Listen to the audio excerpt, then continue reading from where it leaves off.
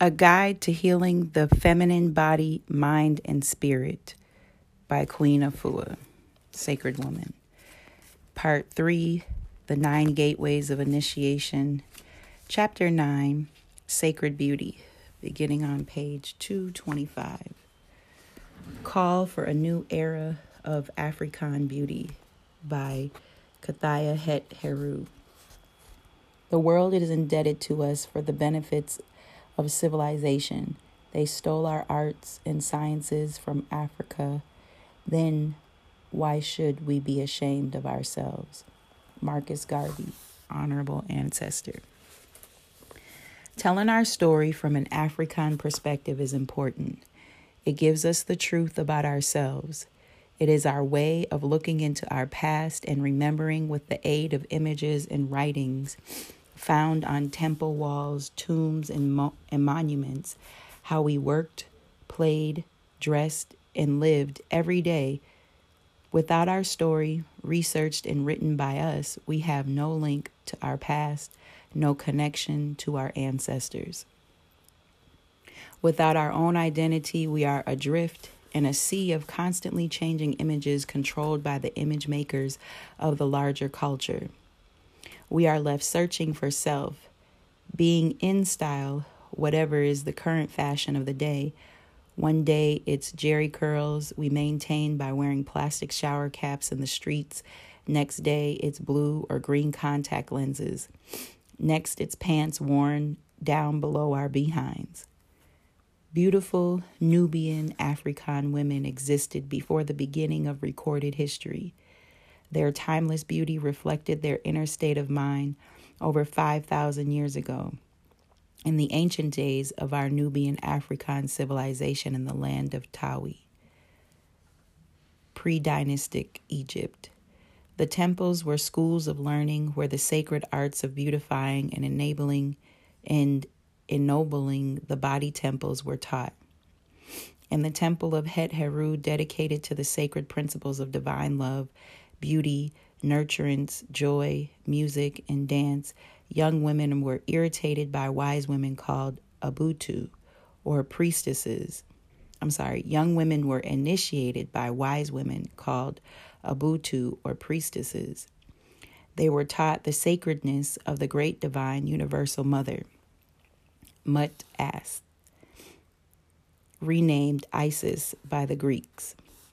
They learn that love and beauty are divine in essence and begin with inner harmony at the center of one's being that radiates out into the world. Beauty is not just cosmetic, only enhancing the appearance. It was also cosmological. True beauty involved knowing the spiritual, mental, and physical laws governing the universe. The young initiates learned that to be beautiful was to be in harmony with nature. We always saw ourselves as beautiful. Knowing that we were beautiful generated respect for our body as a sacred divine gift to be honored and cared for. Beauty to Nubian African women meant taking the time to nurture the self. We knew that being beautiful meant taking charge of our thoughts and actions. The word for beautiful in our ancient Metu Neter language is Nefer. We are descendants of beautiful royal African women. Queen Tai 1415 to 1340 BCE was a powerful Nubian African queen from the land of Kush. This great royal spouse of Amenhotep III was the mother of pharaohs Akhenaten and Tutankhamun, the mother-in-law of Nefertiti, one of history's most classical beauties. Tai reigned as queen consort and queen mother of Kemet for half a century. She had a great influence on arts and the fashions of the time in Kemet. From the changing of hairstyles, she adorned her head with short Nubian-style wigs instead of the long-haired wigs fashionable at the time, to the wearing of jewelry. Reclaiming our heritage. The consequences of more than 300 years of transatlantic slave beginning in the early 16th century and the continuing mental enslavement of our people today, have had devastating effects.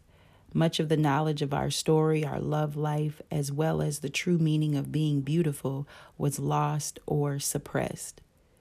There was not much time for beauty, culture, or body care when you labored from dawn to dusk in the cotton fields. Or rallying cry, "Black is beautiful," arose in the revolutionary 60s. We began to wear our hair in a natural or afro. It was a visible statement of a shift in our consciousness. It was a time when we began to love ourselves, to reclaim our ancestral link to Africa, our motherland. Sadly, the pride we felt in the 60s has become a far too distant memory. Today, most of us have been seduced by the mass media into a hypnotic trance. It is time for a new era. African beauty, culture, and love of self. The current fad of external youthful beauty being fed into us will fade with time. We must awaken from this soul sleep, which is orchestrated by the dominant media and advertisers who tell us what to wear, what to eat, what to think, to make us conform to their standard of beauty. Such confusion causes us to emulate the African American models with blue eyes and blonde hair we see on TV and in magazines. We are bearing witness to the lightening and whitening of ourselves.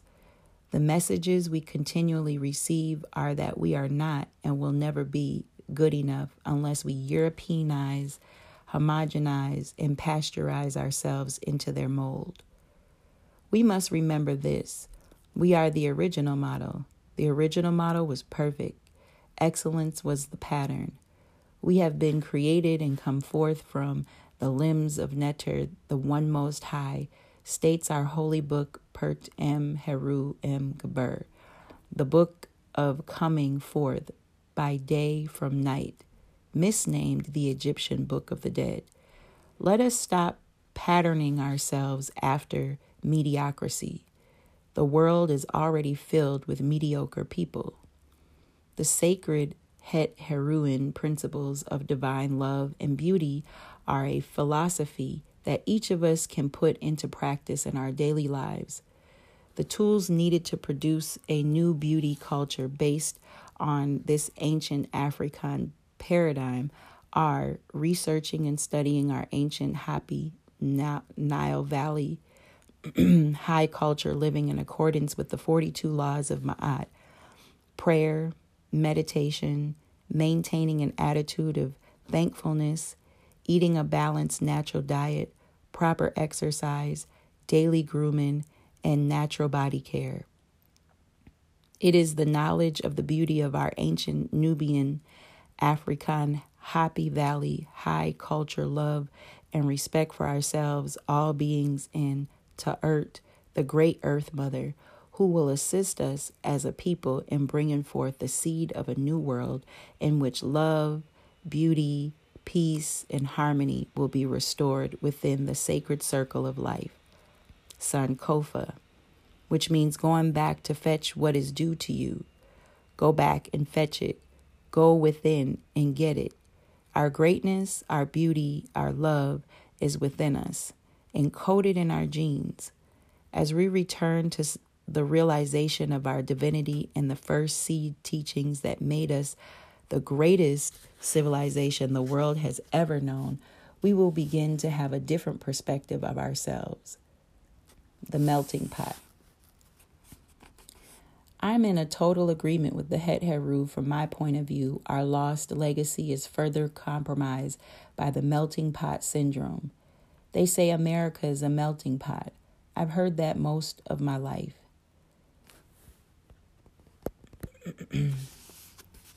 I was always concerned about that concept because I kept wondering whose pot we are being melted down into.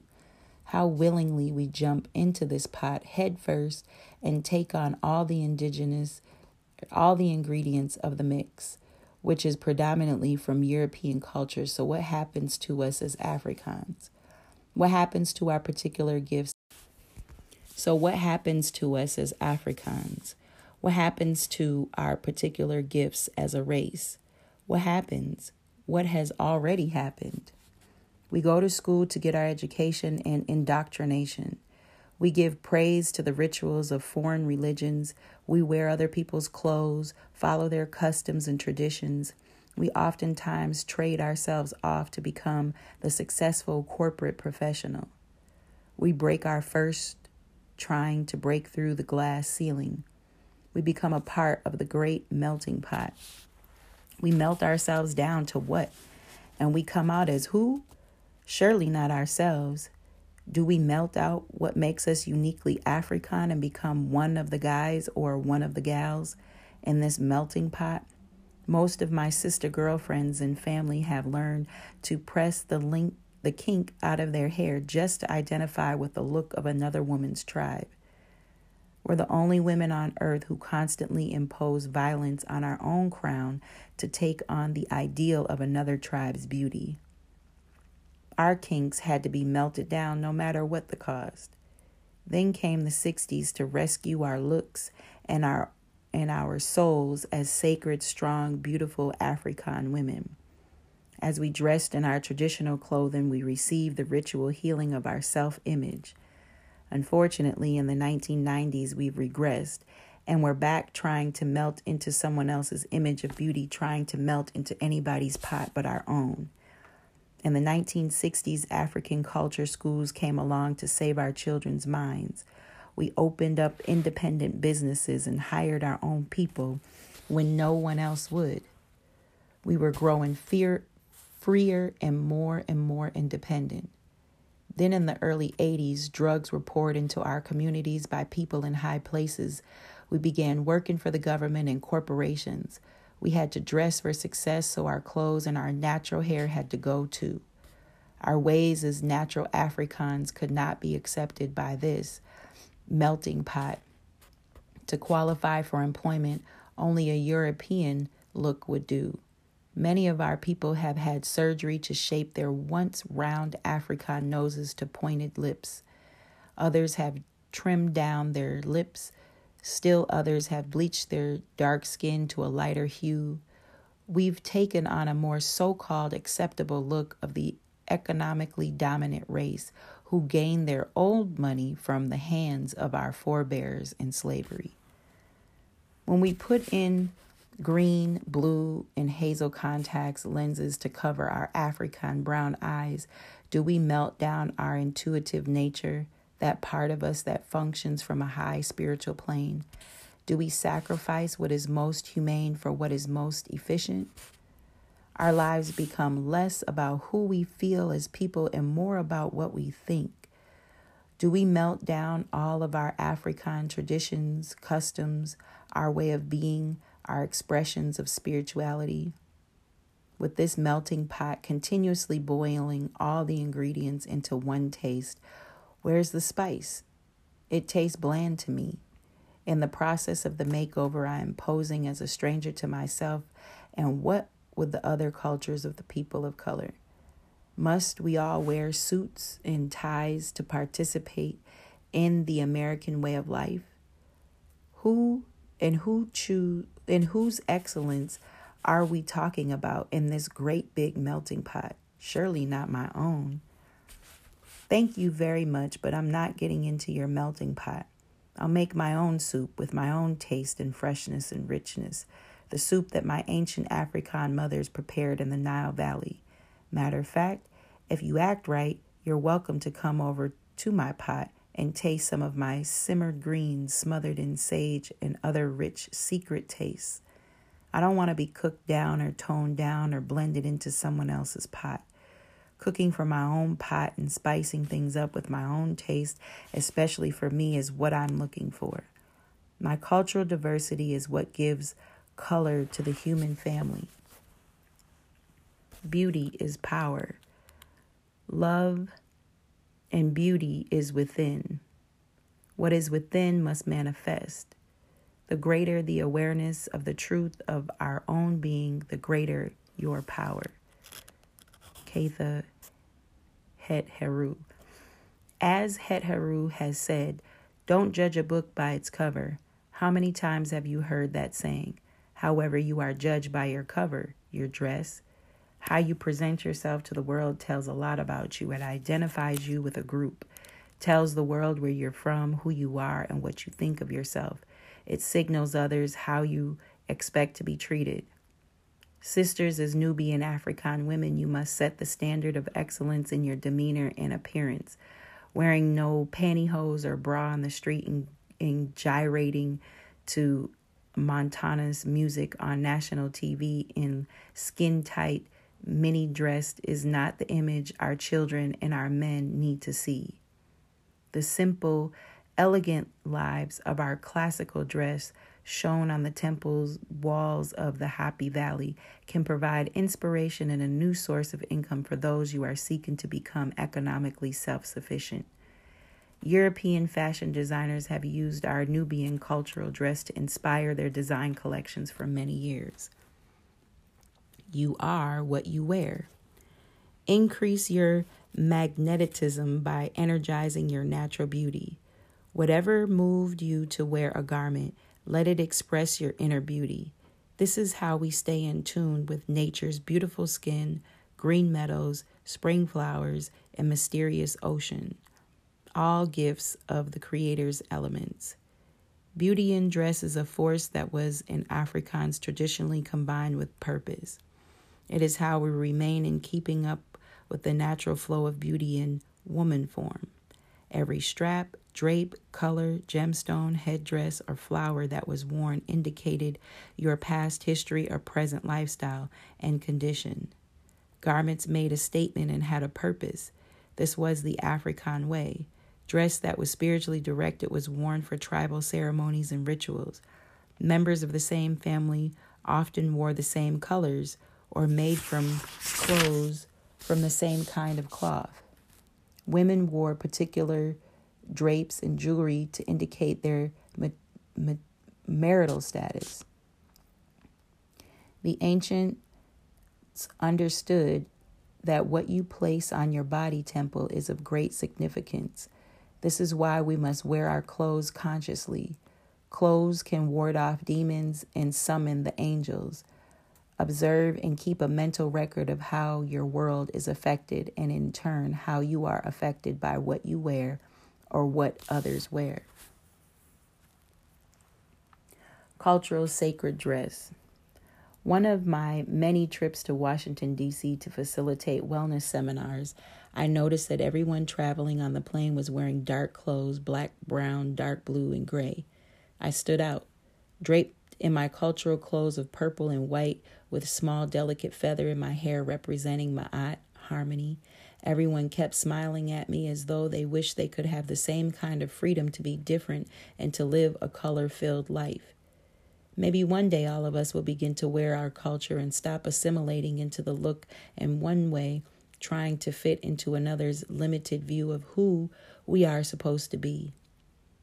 Reuben Amber, author of Color Therapy, puts it this way, quote, "Life is color.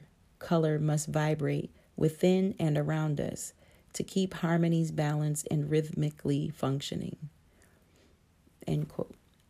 Wearing our various colors keeps us emotionally and mentally balanced, joyous and healthy both as individuals and as a part of a collective world.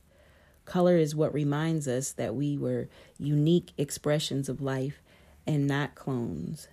When we are dominated by having to wear black, brown, and gray, it is a sign that we are dying.